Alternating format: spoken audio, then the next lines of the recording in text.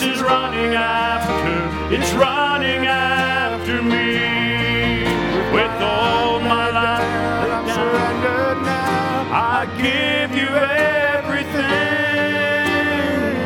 'Cause your goodness is running after, it's running after me. Oh, and all my life you have been faithful. And all my life you have been so good. With every breath that I am able, oh, I will sing of the goodness of God. Hallelujah. Hallelujah. Amen. Aren't you so thankful for that? His goodness runs after us. When we find ourselves where we ought not to be, His goodness comes and finds us out. Amen. Thank the Lord. He called us. He chose us before the foundation of the world. Amen. We got a blessed assurance when we find ourselves hidden in Jesus Christ. What a rest. What a joy. Amen. What a peace just to be a Christian. Amen. I want to welcome you again to the house of the Lord tonight. It's good to have you all here. Amen. Amen. Let's just take our Bibles together. Thank you. The musicians, God bless you. Amen.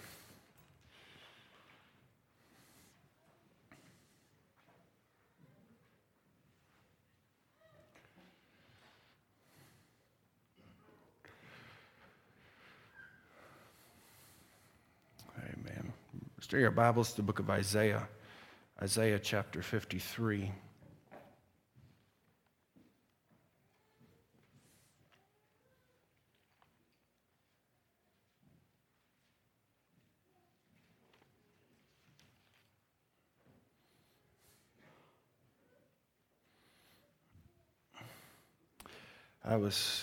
We were having a little Bible study, and my dad said, he said, let's turn to a scripture. It's all familiar to us. And I was sitting next to my brother, and we started laughing, and we both say that all the time. It's a familiar text to us. Let's go to this chapter. And I said, it's strange. It must be habit, because we'll say, let's go to a familiar text, and we'll turn to the book of Obadiah or something. And everyone's going, I don't know if I've ever read that.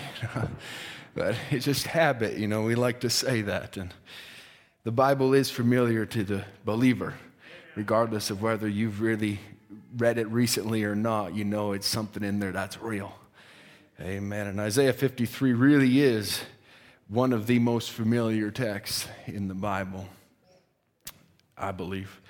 But it says this in verse 1, it says, who hath believed our report, and to whom is the arm of the Lord revealed? Amen. Let's bow our heads together. If you have a need on your heart and you want to just raise your hand and say, remember me in prayer, just raise that to the Lord. Heavenly Father,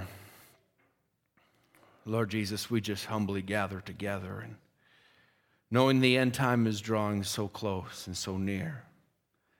But Lord, we have this blessed assurance, Lord, that you love us, Lord, and your goodness, Lord Jesus, is more real each and every day. The keeping power of the blood of Jesus Christ, Lord, that cleanses us and washes us from all sin. Your Holy Ghost, Lord, it's everything to us, Lord. It's life, oh God, that just pulsates in our heart, Lord, and in our soul. Gives us understanding in the Word, Lord, helps us to see and believe and to understand the things that we read. Father, I pray tonight you just come by our way. Help me, Lord, just to get myself aside, Lord. I thank you so much for the singing, Lord, the specials. They were so fitting to the service that you laid on my heart, Lord. And I thank you, Lord, that you've given us your mind tonight.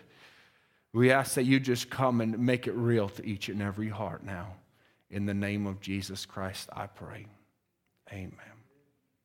Amen. May the Lord add his blessing to the word. You may have your comfortable seats. Amen. I just want to start here real simple, and I apologize to the young people, I will, because this really is the continuation of the youth service. that we took last Friday night, and I just didn't really get much of it out because there's so much in the atonement. But I want to speak a little bit more and actually go into and tie it together with the parts I took on Our Fight. We'll call this Our Fight Part 3, and the subtitle of the Atonement in Action. And take this for a text, and who hath believed our report, and to whom is the arm of the Lord revealed? And we know that this chapter in Isaiah 53 speaks of the atonement, and it's prophetic, it's pointing forward to Christ, but also he's in this first statement, he begins to look, and Isaiah isn't just talking about prophetically, he's talking also in past tense, saying, who's believed our report? Who's believed the report of all the prophets that's gone on? And he could look back in history, and he could look at Enoch. Who believed what Enoch was preaching? Who could understand what Enoch was saying? And who believed Noah when Noah preached for 120 years from the same text, day in and day out? Only 8 souls were saved. Who believed Moses when even the people that were following around the wilderness turned against him many a times? And who believed all these different prophets of Abraham and of Elijah when Elijah went and he felt he was the only one? No one's believing what I'm preaching, but there were still 7,000. But who has believed our report? And to whom is the arm of the Lord revealed? And he would even take it in himself, and Isaiah perhaps could feel this in his own ministry. Who's believing what I'm talking about? Who's really understanding the things that I'm saying? Who's really understanding what's going on? And Jeremiah in the future tense could say the same thing. Who's believed my report?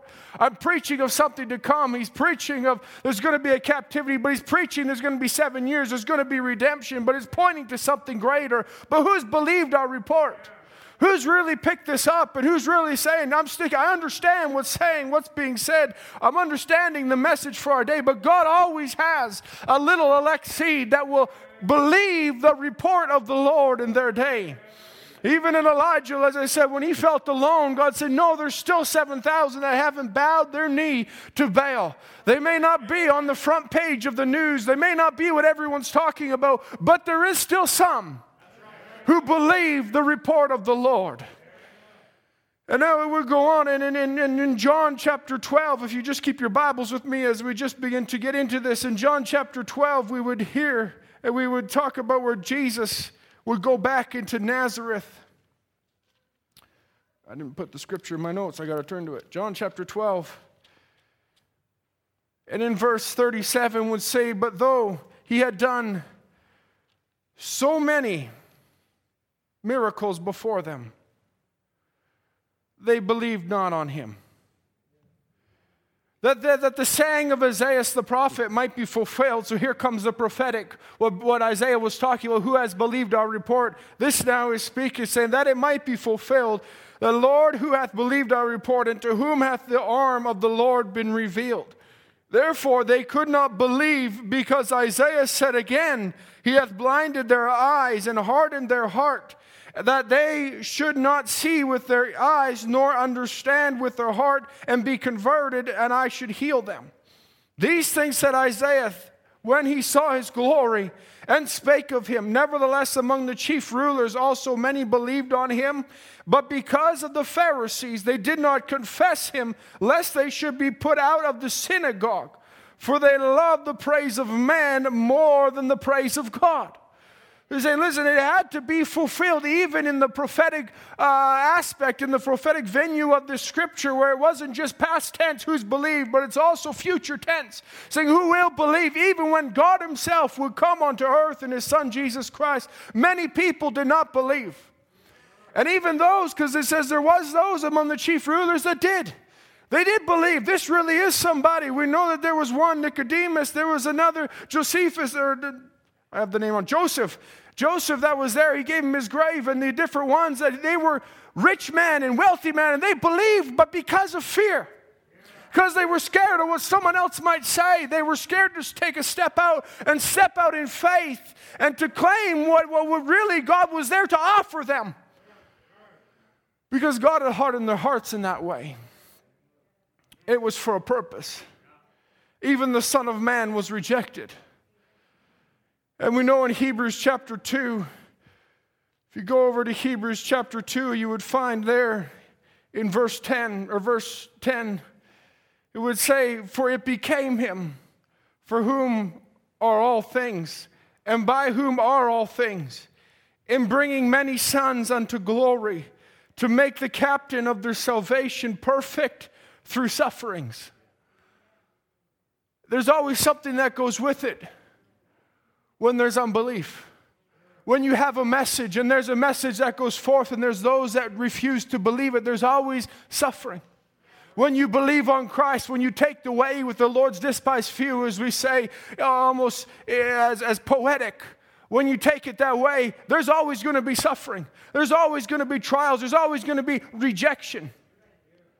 And he would experience this, but it was for a purpose, so that it would make the captain of their salvation perfect through suffering.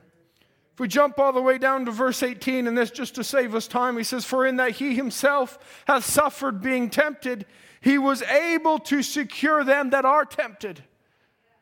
Because he knows there's going to be others coming after him. There's going to be others coming that are not going to be accepted, that are going to have to suffer and be tempted. If you just stay with me for a minute to Romans chapter 10. We just try and lay in the word a little bit. Romans chapter 10.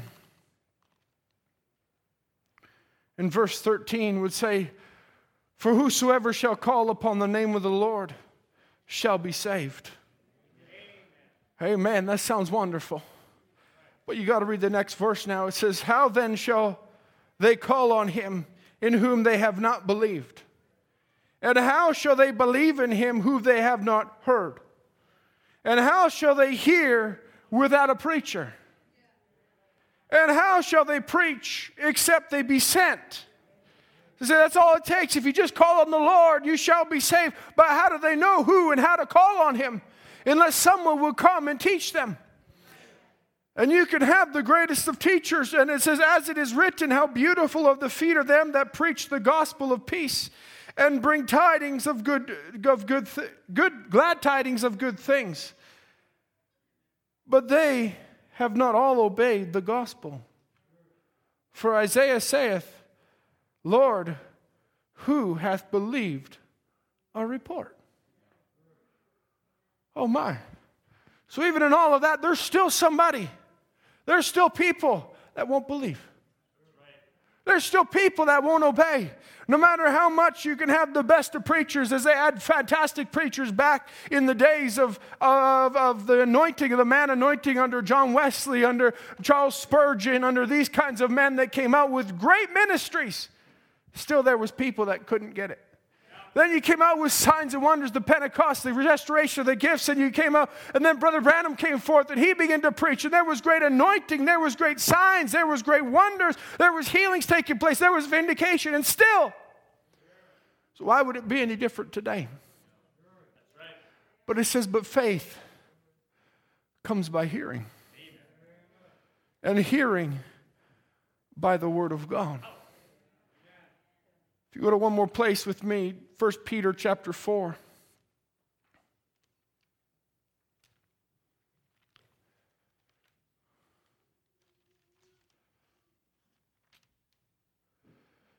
God's always sent men out to preach the gospel. He's always had somebody to preach. He's always had somebody to lay the word in. He's always had somebody that could have understanding by the Holy Ghost and begin to teach others and bring them to a place of understanding, bring them to repentance, bring them to Christ. He always had someone that could do that, but there was always those who just couldn't obey. Who hath believed our report? It says in 1 Peter chapter 4 and verse 12, would write, behold, think it not strange concerning the fiery trial which is to try you, as though some strange thing has happened unto you. Sometimes we feel that way, don't we? Let's just be honest with one another. Sometimes we feel that way. I witnessed to that person and I did the best job anyone could have ever done. And they just turned me down.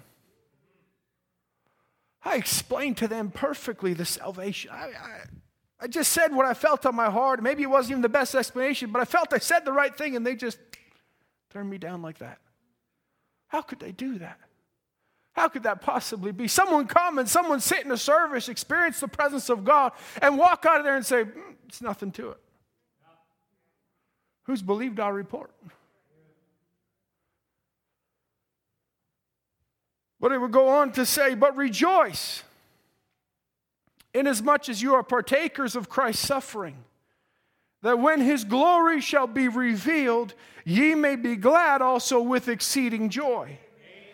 If ye be reproached for the name of Christ, happy are ye, for the Spirit of God and for the Spirit of glory and of God resteth upon you. On their part he is evil spoken of, but on your part he is glorified. So no matter what the disobedient children are doing, on your part you keep it glorifying Christ. It says, but let none of you suffer as a murderer or as a thief or as an evildoer or as a busybody in other men's matters. Yet if any man suffer as a Christian, let him not be ashamed, but let him glorify God on his behalf. For the time is come that judgment must begin in the house of God. And if it first begin at us, what shall the end of them be that obey not the gospel of God? And if the righteous scarcely be saved, where shall the ungodly and sinner appear? Oh my. I've lived so righteously. If the righteous scarcely be saved, where shall the ungodly and sinner appear?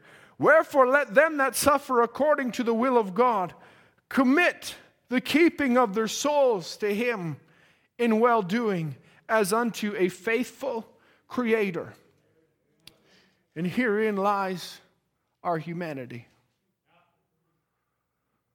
Where it says this, wherefore let him that suffer according to the will of God commit your keeping of your soul.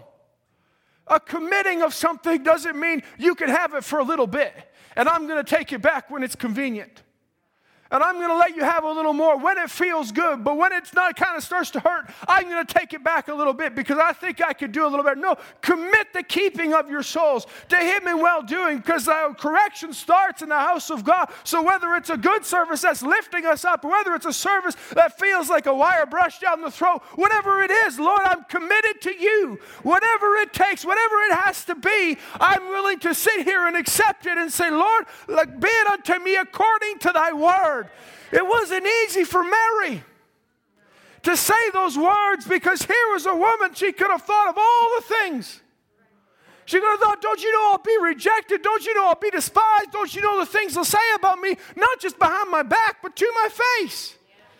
Don't you understand the things I'm going through? But you had to recognize and say, Lord, whatever it takes, if I'm that one, be it unto me according to thy word. If I'm the only one that's willing to accept the fullness of the revelation of God, if I'm the only one that's going to go in a rapture, be it unto me. If I'm the only one that's going to receive a body change, be it unto me. Whatever it takes, Lord. Whatever kind of molding I have to go through, whatever kind of rejection I have to face, no matter how many people I got to tell that Jesus is coming again, and they scoff at me, and they scored at me, and they turn me away, and they don't want anything to do with me, and how many friends I lose, and how many turn their back on the message. Lord, be it unto me according to thy word. Because faith comes by hearing. Hearing by the word of God. Hallelujah. It doesn't come by just attending and being in a presence. It doesn't come because you call yourself a Christian. It doesn't come in any other way. You've got to sit. You've got to listen. You've got to accept. There's got to be something in you to receive what's being spoken. And it is able to build a faith, and it gives you a revelation, because revelation is the word mixed with faith. Because God, in his timing, and to whom he will, recognizes the faith of an individual in the word and then gives you the revelation of that word. So he takes your faith and mixes it in with the word, and he gives you what the revelation is, according to his will, not according to our time. According to his time. And he so often does this by trial and tribulation. Well, that got really quiet. But that's the best God could ever give you. We've been sharing a quote around with a few of the young brothers here, and it's been so good that I thought I'd include it tonight. It says that we ask for comfort and peace. How many ask for that? I do. I'm being honest. I ask for it all the time. Lord, give me some comfort. Lord, comfort so-and-so. It would be a peace of mind. Be a peace of mind for so-and-so. Sometimes we don't realize what we're praying for. Because he says this, God gives us the best he could give us.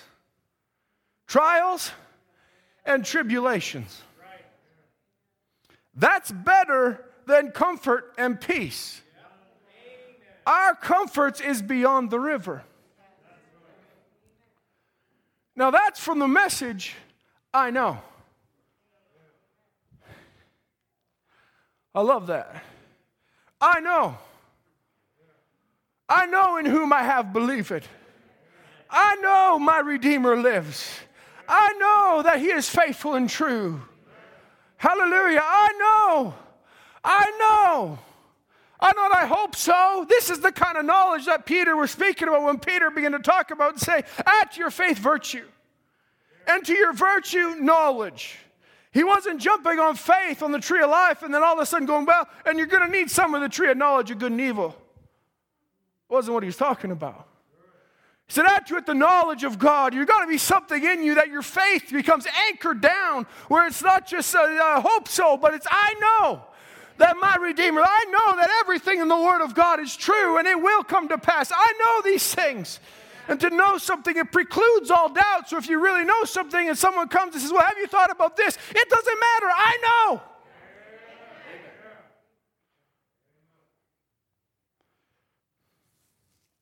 Oh my. I know that even though he gives me trials and tribulations, believe it or not, it's for my peace and comfort. Because think it not strange when the fiery trial, which is to try you, comes upon you. And it comes so swiftly and it comes in such a way. You think, Lord, I was praying for comfort. I wanted patience the easy way. What's that exactly?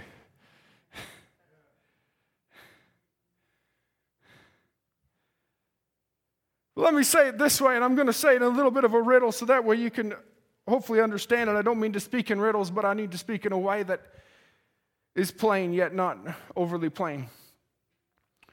That when God imparts revelation, when God imparts the revelation of his seed word to his bride, it hurts for a time.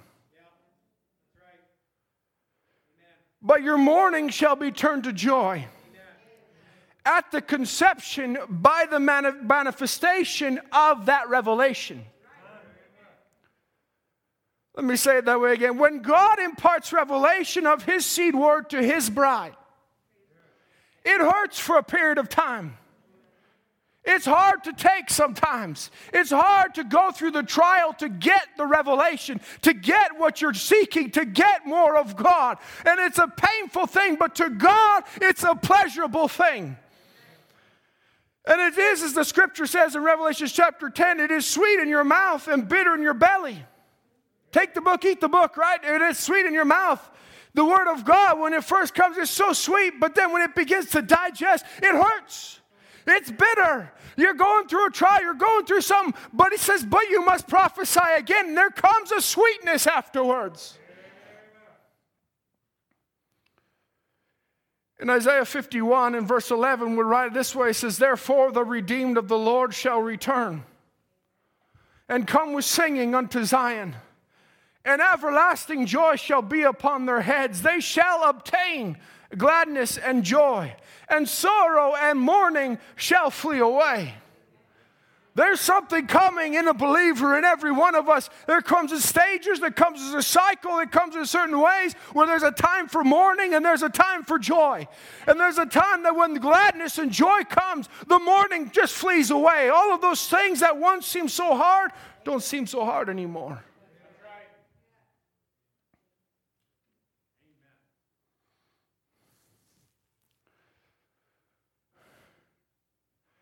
We often have visions of grandeur. We want the revelation of God to be some great thing. We want the third pole to be some great thing. It is, but not in the carnal. I want to just point out something really quick before we move on. There was 5 manifestations of the third pole in the ministry of Brother Branham. All 5 of them was God's initiative. All 5 of them were not life-threatening.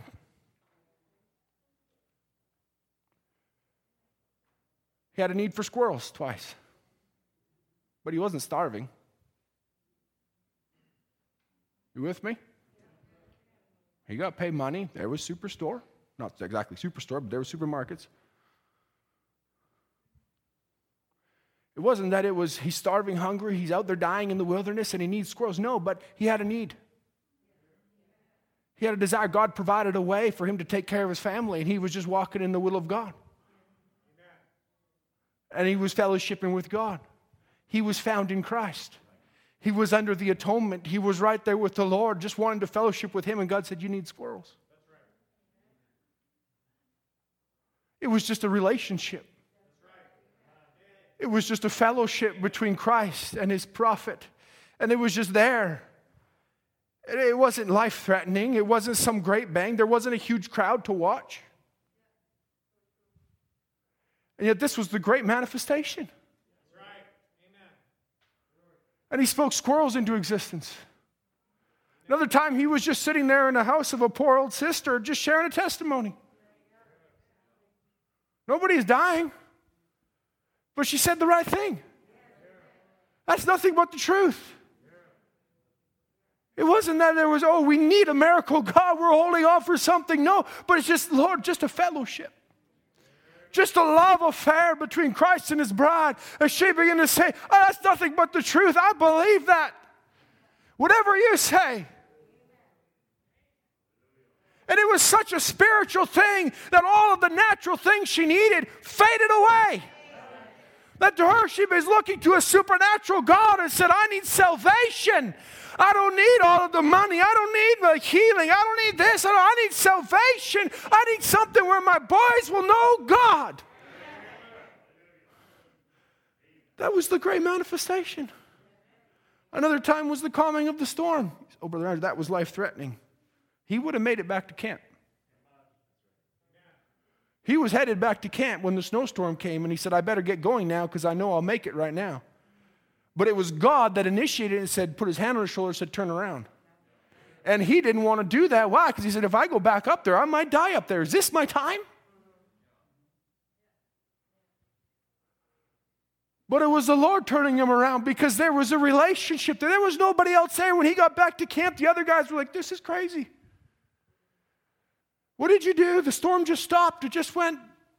You said to get back to camp, and now I wish I was still out there in the tree hunting for deer because it's not as bad as you said it would be. They didn't understand what was going on. If you listen to some of the testimonies of the brothers today, they were cutting up so much, Brother Branham decided not even really to tell them at the time because they were joking around and cutting up, but that was the great manifestation of God. Another time with Sister Mita, she had a tumor. It wasn't malignant. But they wanted to operate. It was growing and growing, but it wasn't cancerous at the time. And they were willing to operate. They thought the operation could be successful, but Brother Branham had a need. He was praying, Lord, would you just come on the scene? There was something going on, that it was a relationship between God and his bride, and there was a relationship there that went beyond a superficial outside. It was a daily walk. It wasn't a trust in the doctors. It wasn't a trust in this. It wasn't a trust in that. It was, Lord, what would you have? What do you have today? What can I do? Lord, is there anything you can have from her? I know that she has this because of what she said and all of these things, but Lord, would you intervene? And God came on the scene. Said, whatever you say. Once again, there it was. We got visions of grandeur, what it's going to be. We think we're going to have to speak this into existence. It's going to be that, and there's going to be that, and there's going to be this. No.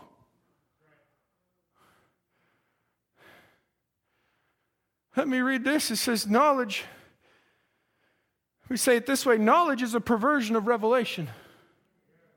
The knowledge of the world, because Satan's a perverter. Then would take it in the message of God of this evil age. He say knowledge and civilization on this hand and true Christianity has nothing in common.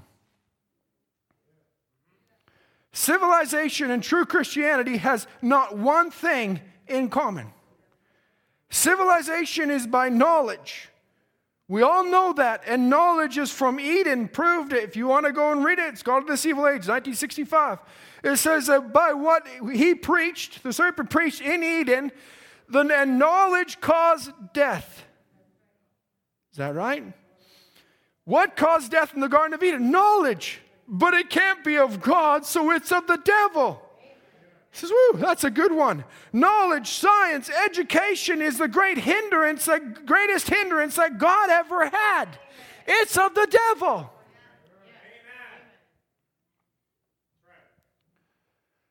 Now,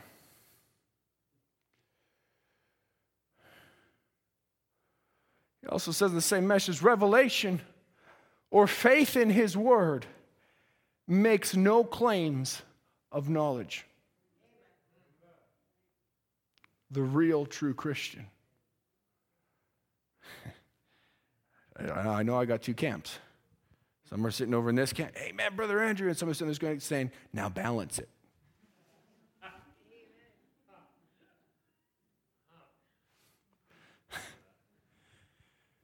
Because we like that, don't we? We got to find balance. Stay in the middle of the road, right? We got knowledge of the devil. Christianity and knowledge and civilization has nothing, not one thing in common. So how do we go about balancing this? It's actually quite simple. It's called faith. And faith in the Word of God has no claims of knowledge. So we find that the devil goes over on this end and he tries to say, I've got everything you need on the tree of knowledge. I've got everything you need over here on knowledge. Science is going to find the answer. And to this day, they're still trying to figure out how to make a perfect world without God. How to get rid of sickness and everything they can to do it without God. Because if they have to turn to God, they got to get off that tree and they got to step over the tree of life. But they'll never find a way of doing that. But when you're over here on this tree in Revelation, you're not trying to pick the fruit of that tree. See, well, I like that. You know, too often we try and put a cap on God.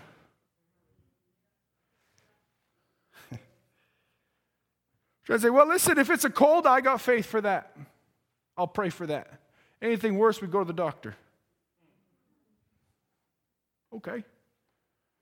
Revelation has no claims of knowledge. Well, I did my research. I know that this is what it is. I got friends that work here or work there, and they tell me.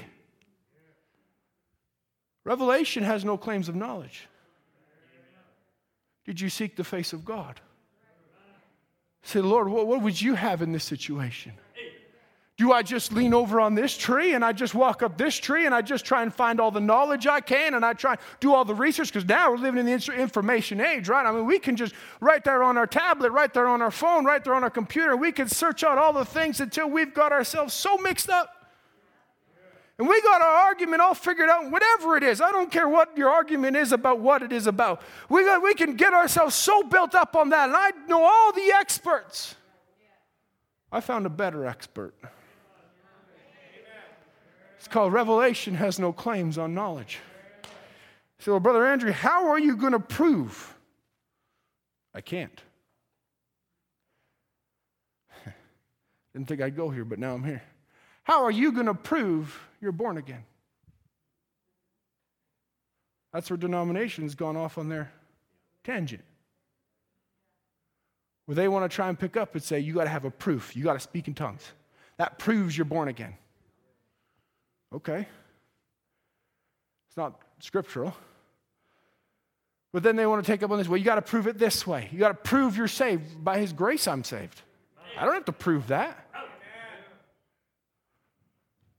I know that I'm born again. I know by faith that I'm born again. I can't prove to you and put something tangible other than I can show you this was my life before. And this is my life now. And that's all the proof I've got. I can't pick something out of my heart and show you this is the Holy Spirit. It's called faith.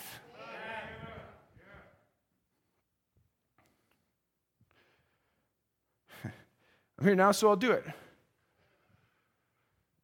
Because it's interesting. was done to me in the Bible study, so I'll do it to all you here. You all believe you're born again? How many want to go in the rapture? How many can prove to me you're going to go in the rapture? I can't prove to you, but I know I am. It precludes all doubt. But I know in whom I have believed. I know what he's shown me in the Word. I know the revelation that I have. I know that I'm elected. I've made my calling and my election sure. How did I make it sure? Not by receiving a book or a tablet or a baptism or a certificate or this or that. No, but by faith that's dropped down in my heart. I know in whom I have believed. Amen.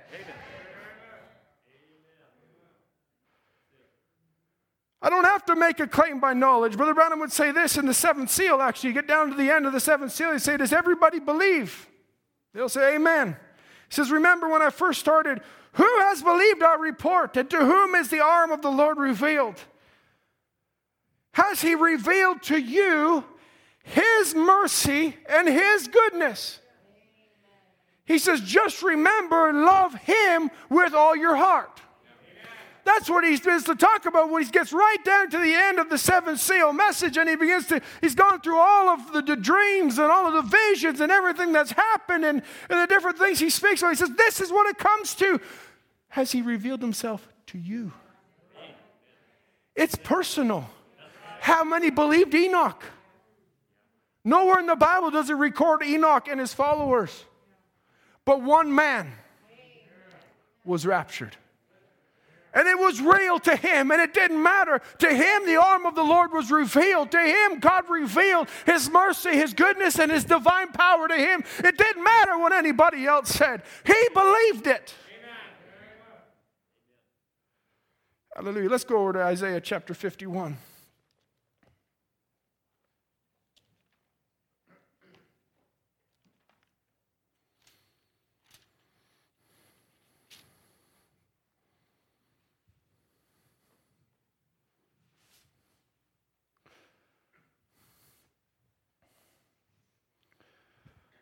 Isaiah chapter 51, verse 9. Say it this way. He says, awake, awake, put on strength, O arm of the Lord. Awake us as in the ancient days. Awake as in the ancient days, in the generation of old. Art thou not it that hath cut Rahab? Oh my. It says, to whom is the arm of the Lord revealed?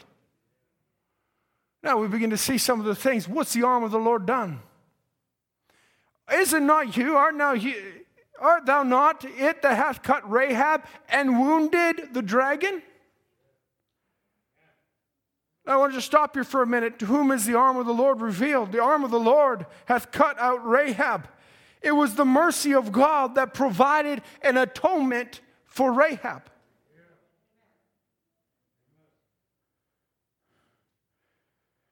It wasn't, Rahab, you do this for us and we'll do that for you. It wasn't by happen chance that they came into the harlot's house. It wasn't that she just happened to have a scarlet rope there. It wasn't that it just happened to be that she would have a welcoming spirit and she would be able to tell them exactly what. She would be able to hide them on the rooftop. It wasn't just happened to be that she didn't have a clay tile, but she had a straw roof. That she could actually hide the man on the bales on the roof. It wasn't just happened to be this way. It didn't just happen. God predestinated it. God had a plan in all of it. He knew exactly what was going on. And he knew that Rahab would be there. And it was the mercy of God that provided an atonement for Rahab, that she was a sinner. She was a harlot. She wasn't of the children of Israel. But she believed. Amen. She believed the report. There was a lot of doubt in the city. There was. They thought their big walls, double thick, double high, was going to save them. They thought, we got this. We got an army. We can run chariot races around our walls. We can do all these things. We've got the greatest city.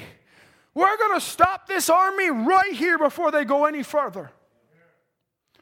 And they felt safe, but there was one little woman that believed the report that she heard, that believed that this God could part the Red Sea, that believed that this God could bring water from the rock, that believed that this God could rain manna from heaven, that believed in this God that had given them victory after victory after victory, and she believed it, so God revealed his arm to her.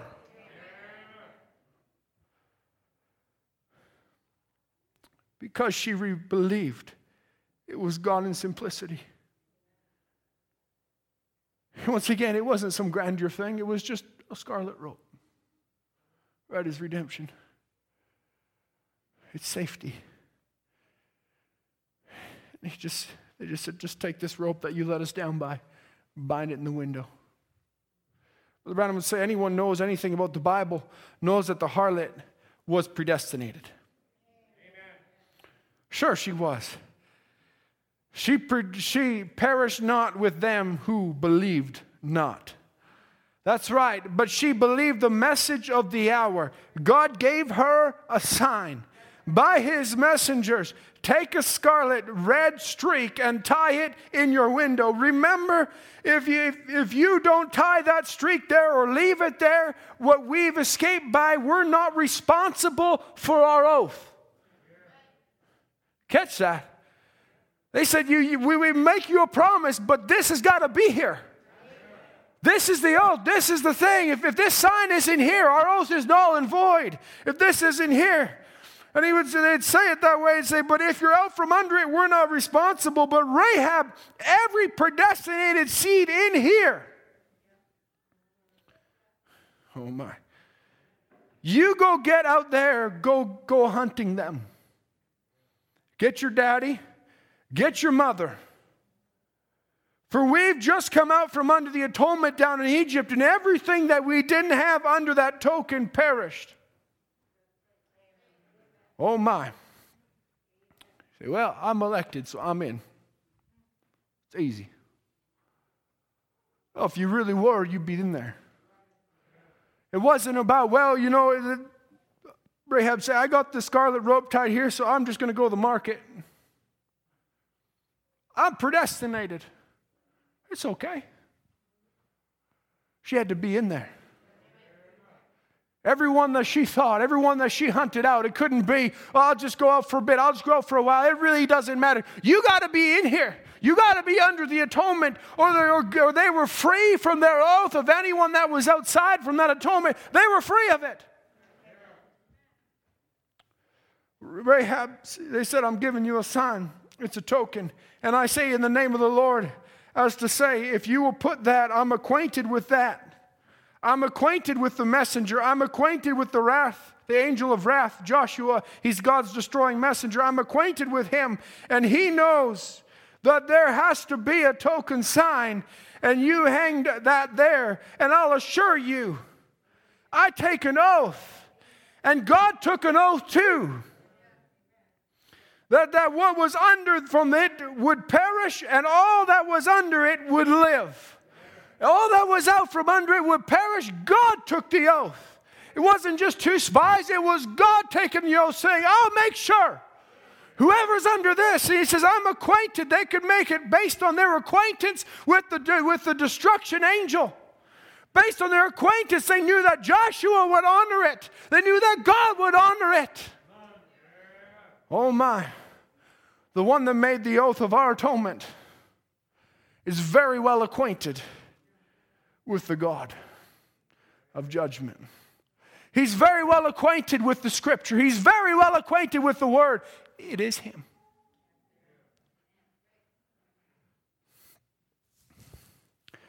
God had respects to that atonement. You still with me? God had respects to that atonement. God had respects to that scarlet thread. God had respects to it, that it wasn't, he was looking for that in particular. In Isaiah 53, if you still have your Bibles open, You can turn over to Isaiah 53 and verse 10 would write it this way. It says, "For it pleased the Lord to bruise him. He hath put him to grief. And then when thou shalt make his soul an offering for sin, he shall see his seed. He shall prolong his days, and the pleasure of the Lord shall prosper in his hand. He shall see the travail of his soul and shall be satisfied. By his knowledge shall my righteous servant justify many, for he shall bear their iniquities." God took an oath by an atonement. Why is it our fight, as I preached a while ago, our fight to tear down the high places? To make sure we aren't building high places, to make sure we aren't just tearing down the idols and tearing down the idol worship, but rather take down the high places. Why? Because those things don't have a place under the atonement. Anything and anyone caught outside the atonement is out from under the protection of the oath of God. That's why Brother Branham would make statements like the only way the devil can get to you is if you step out from behind the word. You've got to step out from behind the atonement before he can ever punch you. But he lures us out. He's had a few thousand years of experience. He's good at luring us out. He's out thinking, I got this. We have to commit our souls to the keeping of God as our Creator. Lord, you know best. You made me. Like we heard from Brother Andre Petit, this isn't just my problem, Lord. I'm your child. This is your problem. It's not just me here, Lord. It's you. I'm committing my soul completely to you. I want a relationship with God. I don't want to have just a relationship with myself and a little bit of power, a little bit of authority. I just want a little bit of the goodness, a little bit of the blessings. Just give me a little more, Lord, because I want to kind of walk my own way. He's good at luring us out. Hebrews chapter 6 and verse 13 says it this way, "And when God made promise to Abraham, because he could swear by no greater, he swore by himself, saying, Surely blessing I will bless thee, and in multiplying I will multiply thee." And so after that he had patiently endured, he obtained the promise. We like to wipe that first sentence out, don't we? And so he obtained the promise. Amen. I'm the 11th hour worker. It's going to be. No, it says after he had patiently endured. Year after year after year of telling people, we're going to have a baby. No, you're not.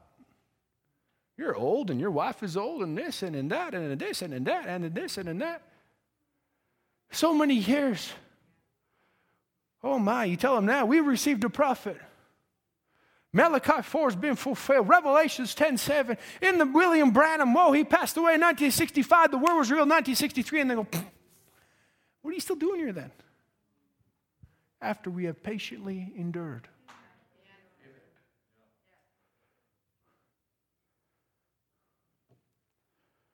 For men verily swear by the greater, and an oath for confirmation is to them an end of all strife, wherein God willing more abundantly to show unto the heirs of promise, you and me, the immutability of his counsel, confirmed it by an oath, that by two immutable things in which it's impossible for God to lie.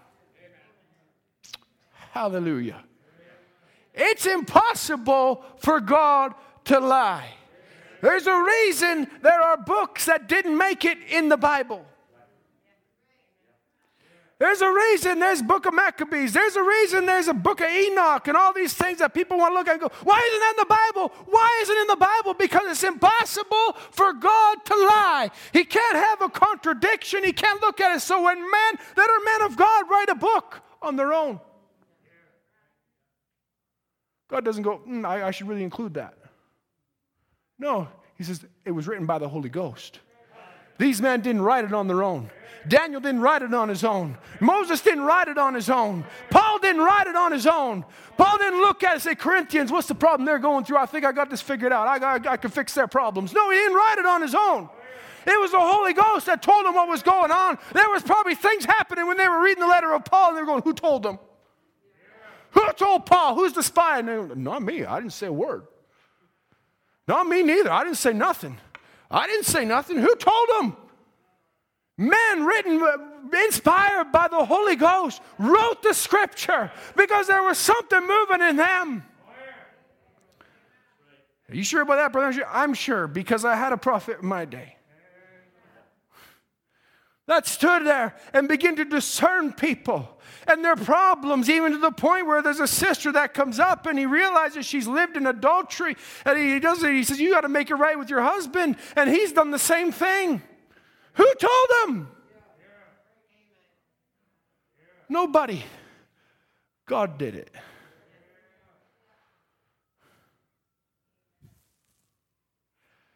Hallelujah. God cannot lie.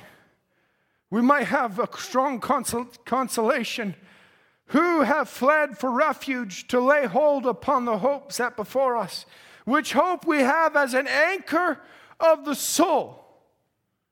You got to commit it. Both sure and steadfast, and which entereth into that within the veil, whither the forerunner is for us, has entered, even Jesus, made an high priest forever after the order of Melchizedek. Hallelujah. In other words, two immutable things. Number one, God cannot lie. Number two, when you make a mistake, you've got a high priest. He says, I've got you. No matter what you're doing, I've got you in my hand. No matter how bad it gets and no matter what mistakes you make, I am the high priest. Amen. I am Melchizedek. My blood, the atonement still stands. I've gone too far. It's still the peace of God that passes all understanding.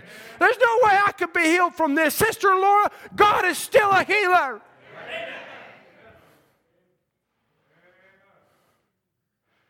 He made an oath, and the blood of the Lamb shall never lose its power. It will never lose its power. Christ is our atonement, that you must be found in Him at all costs. And you'll suffer for it. Made fun of, rejected, just as He was, and the prophets. But who's believed our report? To those that have believed, He reveals His arm. Let me take it a step farther. We still got a few more minutes. Oh, yeah, we do. He says, Brother Branham says, but you see Moses being the correct prophet of God. He was talking about Moses and Balaam. He talks about Moses as being the correct prophet of God, not only had the fundamental parts. Because we know that Balaam, he was fundamentally right too. He set up 7 altars. He burned the right sacrifices. He did all the right things. But he wasn't a word prophet. He says, but Moses, being the correct prophet of God, not only had the fundamental parts, but he had the identification of God. See, he was in the line of duty. Exactly what was promised for that age, not for the age of Noah, but for the age that he was walking in. I'll take you to the land that's flowing with milk and honey. They were on their way. Oh, hallelujah. And Israel was identified with their prophet Moses with the message of the age. God characteristics identified in Moses. A pillar of fire was following him. He also had the atonement in action. Not just speaking of it, but had it in action. So notice he had the brass serpent that was lifted up for the sickness and the diseases of the people. Therefore, Moses was practicing divine healing. He had the atonement, the brass serpent symbolizing what God was in the camp, and the people were looking on the brass serpent and being healed. Oh my. So here was some very key. Let me finish the quote actually first. It says, he also had the smitten rock following him. And that was identifying God to keep the waters of life among them, joy and salvation, that they would not perish but had everlasting life. See, it was a type, the smitten rock in the wilderness was a type of Christ being smitten. Then they were traveling in the line of the promise. That was another identification to showing God's characteristics. No matter how fundamental this other one was with the Word, he had fundamentalism plus identification. And the characteristics of God among them, God identifying himself to prophets, both of them fundamental, but God identified his characteristics in Moses. So catch this for a moment. It wasn't just that he could say, well, look, I've got a brass serpent, but he was practicing. The atonement was in action. It was still had power. There was still something happening, that the people still had divine healing. The water didn't stop coming from the rock. They had everlasting life. Whenever they needed water, it was there. Oh my. Whenever they needed healing, it was there. What about you? To whom is the arm of the Lord revealed? I want to make it personal. Mom and dad. Head of the home. Fifth gospel. We need parents today that can pray. That children can have confidence in your prayers.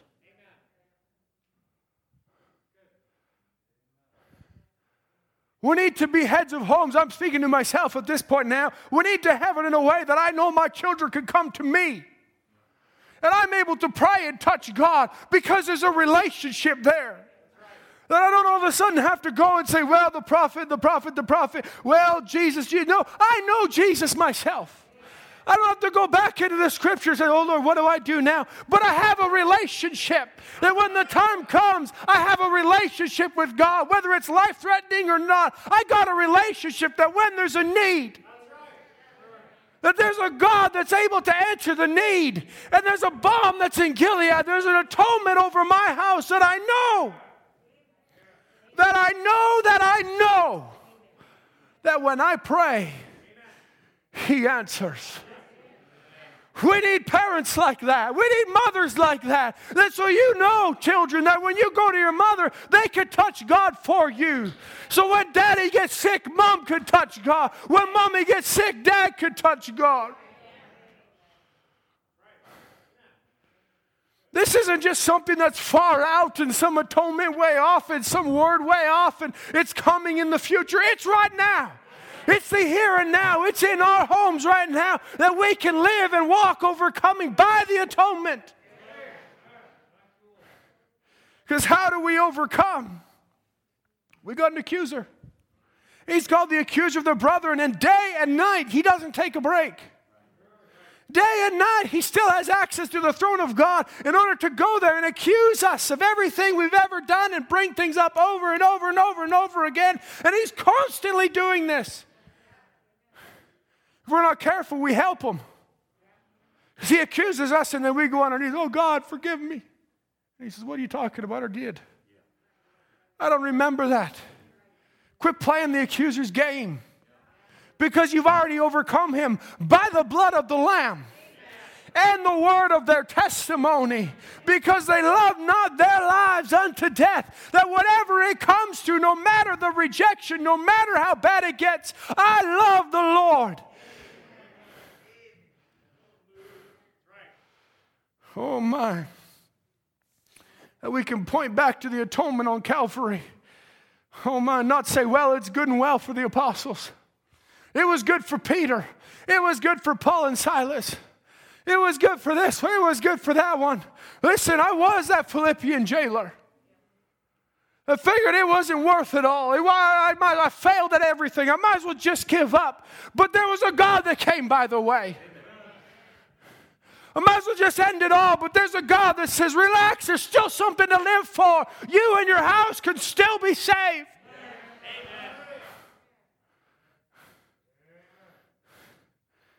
You might look at it and say, well, I identify with the thief hanging by his side. The one on the right side that he deserved death, but I looked at him and said, remember me.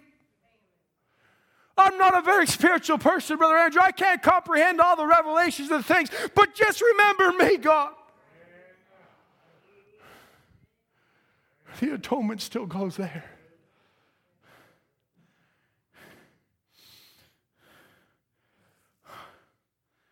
What about you? Are your prayers laying hold on the atonement?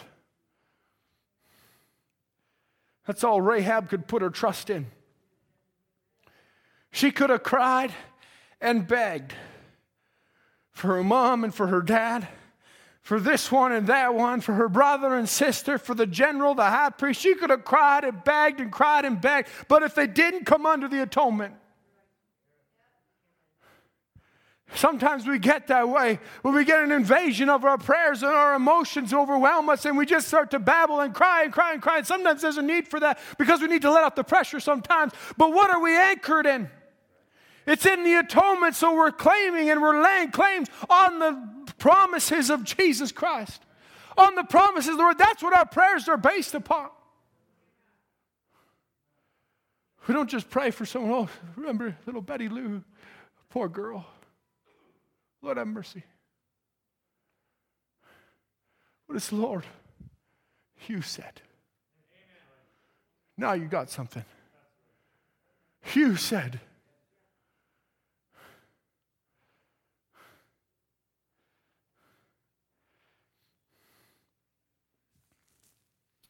God took an oath by his word, and he's obligated to fulfill his word. Say it this way, divine healing is still moving in our midst.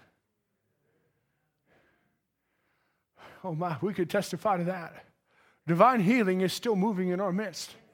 I know of it myself. There's many of you that could stand up and give testimony after testimony. The peace of God, that atonement is still just as real. That I know he was bruised for my iniquity. I know that I'm guilty, but something has taken that guilt away. Why? Because I know the atonement is still active. It's still in action in my life, in this church, in my home today. That I'm not trusting in just a preacher or a man or something else. I'm not even trusting in the words of a prophet. I'm trusting in the message he had. Because it wasn't his words, it was the words of God. It was the word of God to me. It wasn't just William Branham coming, it was the voice behind the voice. I was literally say, well, because William Branham made mistakes, I got to walk away. No, because it wasn't him anyways. It was Jesus Christ. Hallelujah. And when he preached the seventh seal, he talks about a dream Brother Junior Jackson had, and he begins to talk about the ministers around there, and Brother Branham comes with like a crowbar, and he rips the top off the mountain. There's a white stone there, and he says, look on this. And he turns and walks away. He had to go off the picture. But they were supposed to look on that. Some of them and a lot of them begin to turn and look to Brother Branham. When's he coming back? Where's he going? He didn't say, follow me. He said, follow this. Look at this. Keep your eyes on Christ. Be found in Christ. Stay in the Word of God. Stay under the atonement. Rahab wasn't looking for two messengers saying, when are they coming back? I need those two messengers again. I got some questions. I'm not sure this scarlet robe's going to work. No, she just trusted in what they said do. To whom is the arm of the Lord revealed? Hallelujah. Divine healing is still in our midst. And it ain't based on our emotion. It ain't based on how loud we pray or even how sincere we pray. It's based on your faith in the atonement. But prayer is how you claim it. It's not just, well, I got faith. No, but you got to get on your knees. You got to pray and lay hold of the promise. Say, Lord, I'm not letting go. Lay hold on it till you get what you said you believe in. It puts the atonement into action in your life. As we stand to our feet, which is to say, it is your revelation of the atonement that moves the arm of God. It's your revelation of what He's capable of that puts Him into action. Like I said, sometimes we put too many limits on God. We want to say if it's just this, we're okay with trusting God. But anything greater than that, we better make sure. It's all there. He didn't say, if it's a nosebleed, come to me. If it's cancer, go to the doctor. We appreciate what the doctors do. But He said, come to me. I'm the healer of all your sicknesses and diseases. Whatever it is, come to me. When you got stomach issue, come to me. Whatever you got nervous condition, come to me.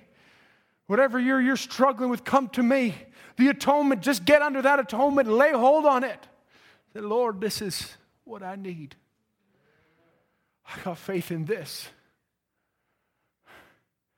Doesn't matter what kind of name you put to it. Sometimes I think the devil likes a lot of glory from that.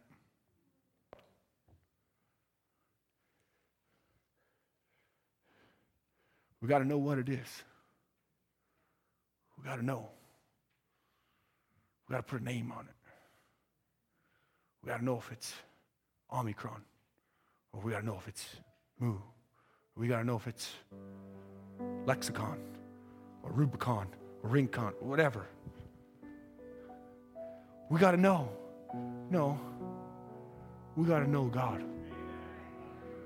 We got to know that we're under the atonement, and whatever it is, put the atonement into action.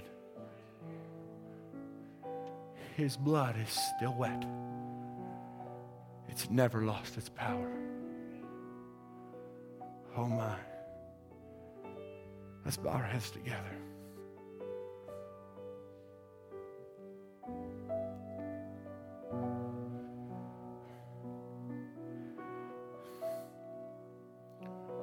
I really didn't know how this service was going to go or how it would end. What I could tell you, though, is God wants to give you revelation more than you want it.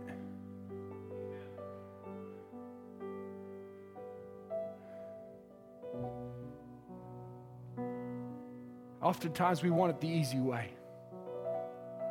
Healing's a revelation. It's a revelation that by His stripes I am already healed. And I'm just going to start walking into that. Your peace, it's a revelation. The salvation of your family, it's a revelation. And you know, as for me and my house.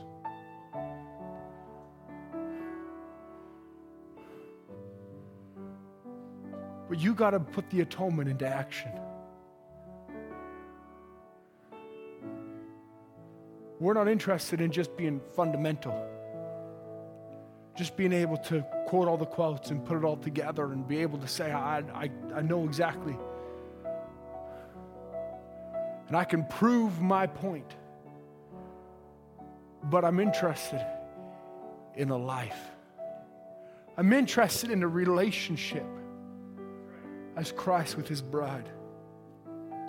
And often the imparting of that revelation, it hurts. It's a hard trial. It's hard to go through. It's hard to understand. But when it begins to come forth and bring life, it brings a sweetness.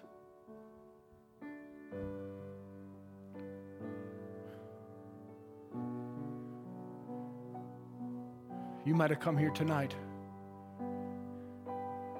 just looking for a nice service. Maybe you were looking for a cleaning out. I don't know. But I trust the Lord's spoken to you. Maybe you just want to look to Him tonight and say, Lord, I've kind of been stepping out. I've kind of been stepping out on this relationship a little bit. I haven't really been doing my part. You just want to consecrate yourself again tonight and say, Lord, I'm sorry. I don't mean to step out and try and go after some other love and some other thing. Bring me back under the atonement. Bring me back under the blood. Give me a greater relationship, a greater walk with you, Lord. We sang this song this morning, let me walk with you, Jesus. Don't ever leave me alone. Is that really your heart's cry? So what's the burden, Brother Andrew? My burden to you is, Lord, I want a bride that's ready for a rapture. We need to get ready and say, Lord, whatever it takes, whatever kind of rejection we have to face, no matter what kind of fool I look, let me be a fool for Christ. But I want to put my heart completely on Him and say, Lord, I trust you. I trust you. Heavenly Father, Lord, I've even pondered this afternoon. Have I been walking out trying to get my satisfaction some other way? Lord, I would say renew the joy of my salvation. We know the blood of Jesus never loses its power. So forgive me, Lord. Don't let me walk that way again. Lord, you know every life that's here, every heart that's represented, Lord. It comes right down to it, Lord, where you know the innermost parts of our being as we open our heart to you. But Lord, it's up to us to open the door. It's up to us to open every recess of our minds, every recess of our heart, and really commit our soul to you. So, Lord, I'm not going to take it out again. You created me, Lord, so I'm just going to put my heart, my soul right in your hands tonight and say, Lord, it's up to you. Whatever you want to do to me, be it unto me according to thy word. Whatever it takes, Lord. Even Joseph had a hard time with it. Mary come in pregnant and he's to take her to wife. And he had a hard time with it, Lord, but you gave him a confirmation. Lord Jesus, we're just looking to you tonight. We're not looking for just an easy time. A Christian walk is a fight. It takes faith. But Lord, we're interested, Lord Jesus, in being on the winning side. We're interested in putting our faith in you, Lord.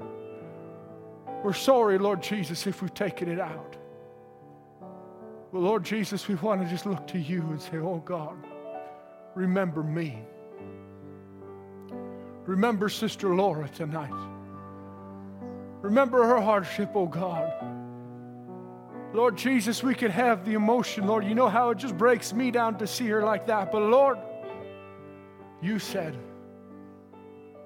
and this is your problem, Lord Jesus, by your stripes, she's already healed, Lord.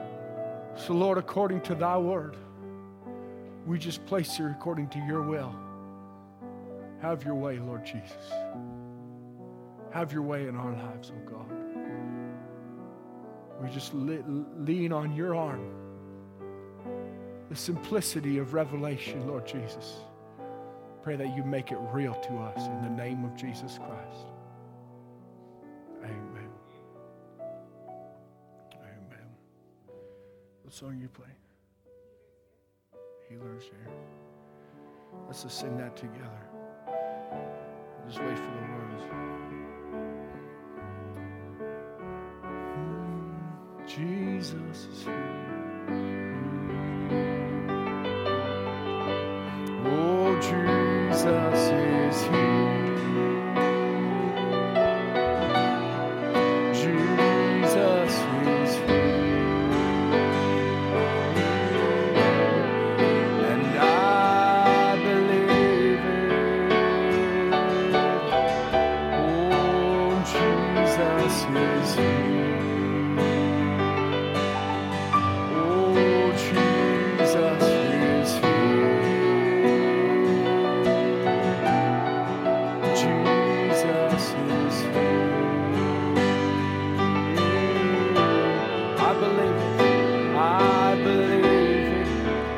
Healing is here. Oh, healing is here. Oh, healing is here. Oh, healing